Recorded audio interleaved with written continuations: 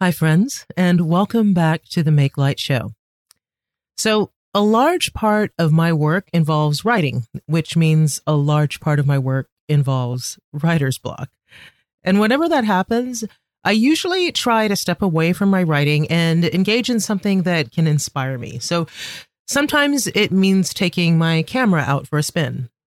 Sometimes it means reading a book by an author who I love, someone who has lots of really great ideas or who has a beautiful way with language. That can be really inspiring for me. But recently, it's been watching this documentary series on Netflix. It's called Abstract, and it's a documentary series of prominent artists featuring what their thoughts are, describing their craft, describing how they think about how they make more art. And it's an amazing series. It's all people that, even if you don't know their names, you probably know their work. And everything from costume designers to set designers to architects to car designers to tennis shoe designers. I mean, it's incredible. But there's one episode in particular that moved me, and it was the profile of Ilse Crawford. So Ilse Crawford is an interior designer who, like I said, is a designer that you've probably seen her work before. She was the launch editor of the magazine Elle Decor. And she also has a lot of designs that she's done in collaboration with IKEA. So you might even own some of her designs in your home. So when I sat down to watch her episode, I actually expected it to be solely about fabrics and materials and feng shui or something. I don't know what exactly I expected, but I definitely didn't get that. Instead, what I learned has me totally rethinking how I approach my own work. So stay tuned, and I'll share with you some of the lessons that an interior designer shared that could possibly influence and impact my work as a leadership coach, and also how these same ideas might be able to help your work too. It's all next on today's episode. Welcome to the Make Light Show, the podcast that's all about infusing your life and work with meaning and using your superpowers to change the world. I'm Karen Walrond, leadership coach and author of the best-selling book, The Beauty of Different: Observations of a Confident Misfit. Join me as we explore ways to curate an intentional life and positively impact those around you in the process. Work your purpose, change your world, make light.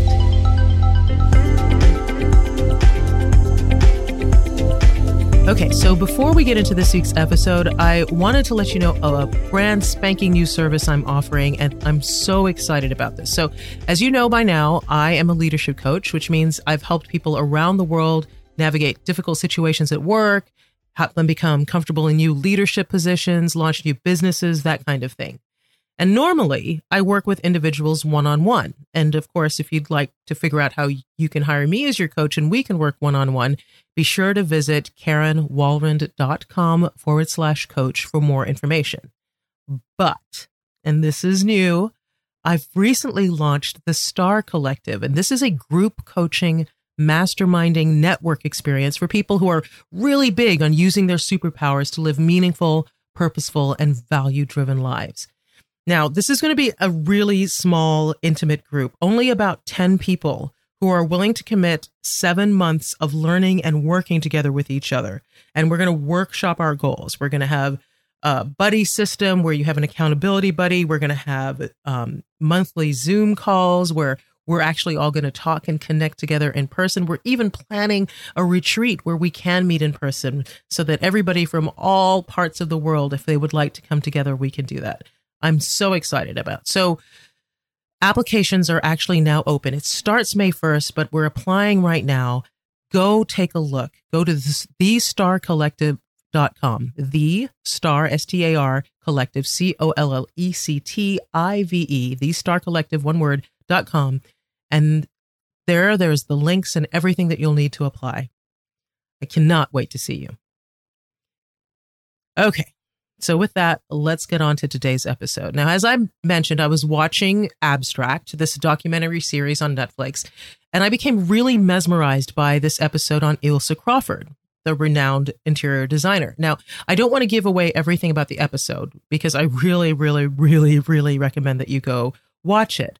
But the essence of the episode was that for her, interior design is more than just fabric swatches and design trends. And in fact, she talks about her design process as having 3 main steps. The first step is investigation, where she does deep inquiry into her clients' values, missions, goals, that sort of thing, just really understanding what they stand for. Then the second step she called empathy. And basically, it was sort of inhabiting those missions and really understanding how to get the client to a feeling of well-being. And the third step is the design. So now that she's done the investigation, she's empathized with the client, she uses her knowledge of materials and textiles and color to use them to affect the moods of the people who come into the space in a way that they have this sense of well-being and translates to this sense of well-being. In fact, on this episode, the famed design critic Alice Rawthorne said to her about Ilse Crawford that her mission, Ilse's mission, is to imbue people with a sense of well-being, empowerment, and gentle joyfulness. And I loved that. I loved it actually so much that I wrote it down and I printed it out and I have it in my workspace. And this whole strategy about going through that kind of inquiry and empathy, it totally blew me away. It was completely bigger than anything I ever thought of interior design as being. And I love interior design. So I'm not saying that in a diminishing way. It's just so much bigger than I thought. On one hand, it seems so logical, right, to approach your design in this way. But on the other, it seems so revolutionary. And the more that I've been thinking about it, and I have not stopped thinking about it, I started to wonder, is it possible to do some version of this practice in all areas of business, not just interior design? So think about it.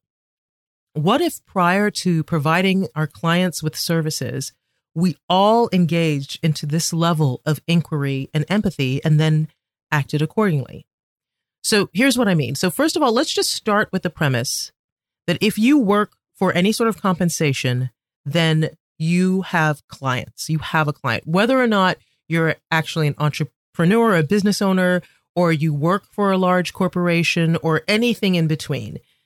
Now, your clients, they could be your boss, right? Clients could be your other team members. It could be the people that you manage.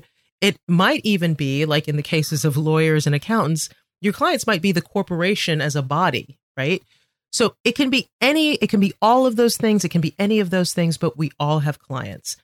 In fact, even if you're the CEO of a company, chances are you have to answer to a board of directors. So again, you always have clients. So since we all have clients, what if we did the work to understand what our clients' missions and visions were and what they needed from us and how they wanted to feel, and empathize with that before designing our work to actually meet those needs?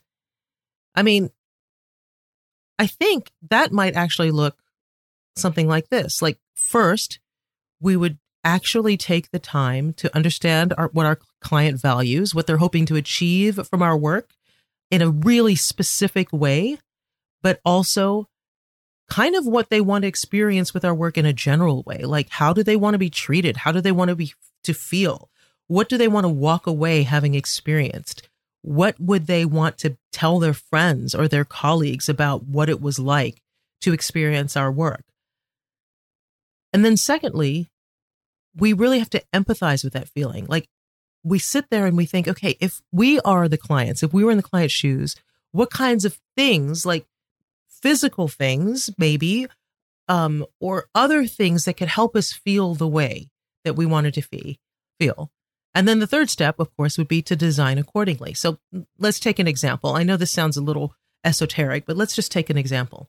Say you're a manager at a company, okay? So you may have many clients. Again, we talked about it. It could be your boss, it could be your team members, but one subset of those clients would be the people who report to you, right? You're a manager, you have people who report to you. So the first thing we do is we do this sort of inquiry, like, what are the things that the people who report to us, what might they want from us? So some of the things that might come to mind are they want us to be fair. They want to think of us as fair people. We treat them all with fairness, that we're approachable, that they can come talk to us about any issues, that they don't have to feel scared if they screw up. I think most people want their managers to be knowledgeable. They'd want us to know what's going on, don't understand what the company mission is, what the mission of the team is. They would want us to be tough when necessary. They'd want us to make tough decisions if we had to, but they'd also want to feel like we always had their back. And I think that they would want us to be authoritative, right? Command a certain authority, but also be kind. So those are just sort of some of the things at the top of my head that as a manager, the people who work for you would want from you.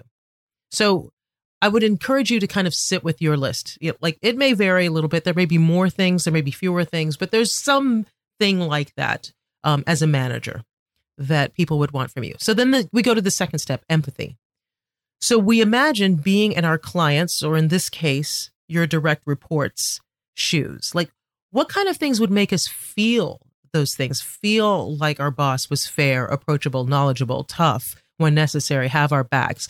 What kind of things would allow that? Would going into their office, would their office feel a certain way? Like we can certainly take a cue from Ilse Crawford. Like how could we design our office?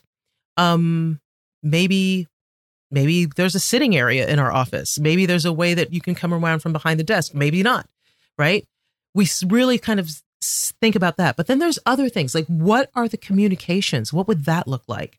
What would be the tone of our communications? Would we value speaking face to face over email? If we did email, what would the tone of the email be? Would we pick up the phone and call? Are we texting? Or, what does that look like? So then you sort of design those things and you go from there. How do you make the workplace communicate those traits while still remaining in your values, right? Your email tones, how often do you check in with direct reports? How do you greet them? How can you make them feel supported? How do you circle back with them? Think of all the things that you can do to champion maybe even your direct reports to your superiors. What could we do to design to have that feel, right? That feel that we had talked about. Does that make any sense? So again, we're talking about inquiry, empathy, design. Inquiry, what is it that we want, that they want to feel, want to walk away with, empathize, and then design. I think that works no matter what your vocation is. I talked about a manager, but it works obviously if you're an interior designer, if you're a lawyer, maybe, right? A lawyer, you want to talk about, people are scared usually to come to talk to you because they're in the middle of something tough. It's rare that we involve lawyers when things are going beautifully. And so how would your clients want you to feel? They want you to feel authoritative. They want to feel like they're being taken care of, right? Start to think about all of those, empathize, and then decide going forward, how can I make sure that that's communicated? If you're a toy maker, right? If your clients are kids, think about what that is. What does that look like? What does that feel like? And I think if we really think deeply about that, inquiry, empathy, design, I think that we all necessarily become better at our work. Does that make sense? What do you think? Do you think this could work with your job? I would love to hear if you go through any sort of step process when you do your work. I'm really, really interested in the design of work, and I'd love to hear what you have to say. So make sure you go over to the show notes over at themakelightshow.com and leave a comment because I'd love to read it. With that, that's it for this episode of The Make Light Show. Don't forget, visit thestarcollective.com and check out my new group coaching and mentoring and mastermind offering. I'm really excited to have you there, and you can see how to apply there. And I promise you, I am designing something wonderful. So I'd love for you to be a part of it. And of course, if you're looking for other ways to infuse your life with purpose, but you find yourself a bit stuck, remember, you can always send me an email with any questions or challenges you'd like me to tackle to Karen@themakelightshow.com. And you never know, you might actually hear an answer to your question on an upcoming episode. I'm Karen Walrond, and I'll be back next week with all new tips and tricks to make light. In the meantime, be sure you subscribe, rate, and review this show on Apple Podcasts or wherever you listen to podcasts so you don't miss a thing. And with that, keep on making light, my friends.